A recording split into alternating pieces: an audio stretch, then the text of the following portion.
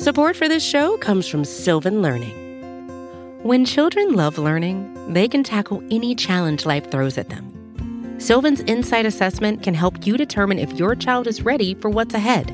It can also identify gaps in learning and point out areas that could be of concern for your child so they can tackle what's to come. And right now, it's the best price of the year at $29. Go to sylvan29.com to learn more and get your child's assessment for only $29. That's SYLVAN 29.com. Hey everybody, Elie here. Happy Friday. Hope you had a great week. This is my weekly note to the cafe community. As always, please send me any questions, comments, or thoughts to letters@cafe.com. In this episode, I actually ask for you to write in if you have certain specific examples. So check it out and let me know. Thanks.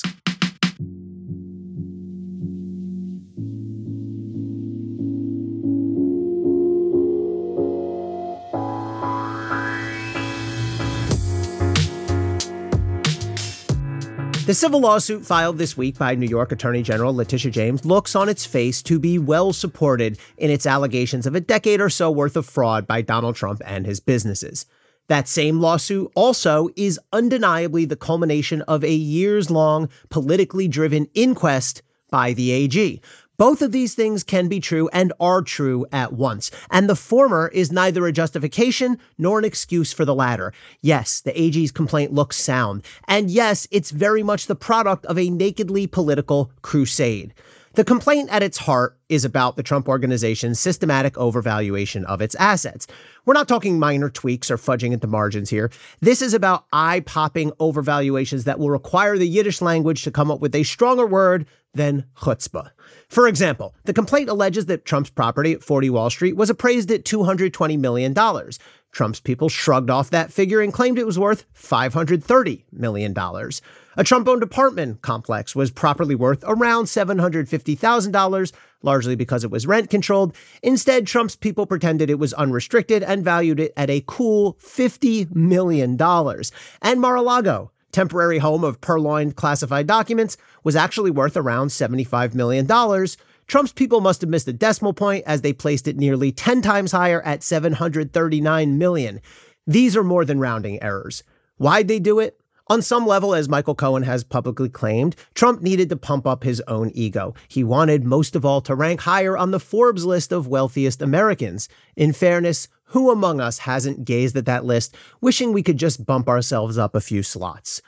On a less egocentric but more practical level, Trump and his businesses use those overvaluations to get loans, more loans, bigger loans at better rates from institutional lenders. The more you're worth and the more collateral you can post, the more money the banks will lend. The complaint also alleges that Trump would use inflated valuations for insurance purposes and deflated figures when it came tax time. Crafty.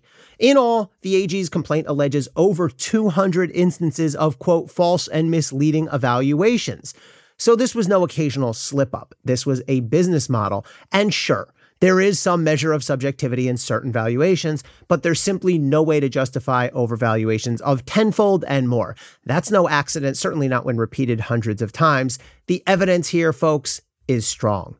But it's just as plain that this lawsuit is politically motivated. That's not a take or an opinion, it's a fact. Let's look at AG James's own words.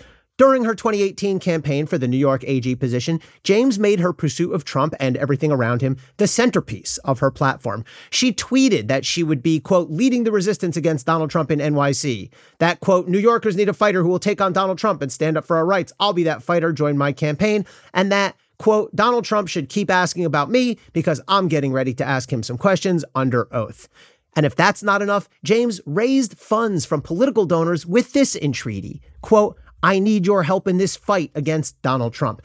Okay, one might reasonably argue, so maybe James didn't mean she'd deploy the official power of the AG position to go after Trump, his family, and his businesses. Maybe she just meant she'd oppose certain policies of the then president that she found objectionable to the people of New York. Not so much. The goal was always to nail Trump personally, some way, somehow. She tellingly proclaimed at one point, quote, I've got my eyes on Trump Tower. Give her credit for transparency, at least. James also declared while she was a candidate, before she had access to a single morsel of actual evidence as AG, that Trump, quote, engaged in a pattern and practice of money laundering and, quote, can be indicted for criminal offenses.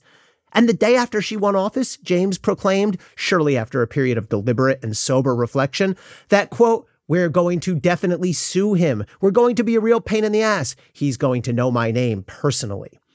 Let me say this plainly. James's politicization of the AG's office in the Trump case is simply unacceptable, whatever the merits of the resulting complaint. Would you accept a candidate for Delaware State AG running on a platform of vote for me and donate to my campaign so I can nail the Bidens? Again, do not fall back on, but James's complaint is strong. That's a non sequitur, not an answer to the issue of political targeting. And even if you don't care about the appearance of a prosecutor running for office on a promise to nail one particular person, or the ethics of it, or the potential ramifications for the notion of even-handed justice, how about this? James's overt politicization of the case undermines her own chances at success. Trump surely will move to dismiss the case based on James's demonstrated political bias. He likely won't succeed. New York state judges aren't generally a Trump sympathetic lot, but it's a motion that's available to Trump only because of James's own words and conduct. And if James were ever to be part of a criminal prosecution of Trump, he'd have a reasonable defense based on what lawyers call selective prosecution, meaning essentially he was targeted for improper political reasons. Again, these motions rarely succeed, but I've never seen a stronger case for selective prosecution than this one. I polled a few other former prosecutor colleagues, no fans of Trump, and they couldn't come up with a more flagrant example either. Can you, by the way, I mean that seriously, please send in any nominees to letters@cafe.com. Again, James has only herself to blame for giving the ammo to Trump in the first place.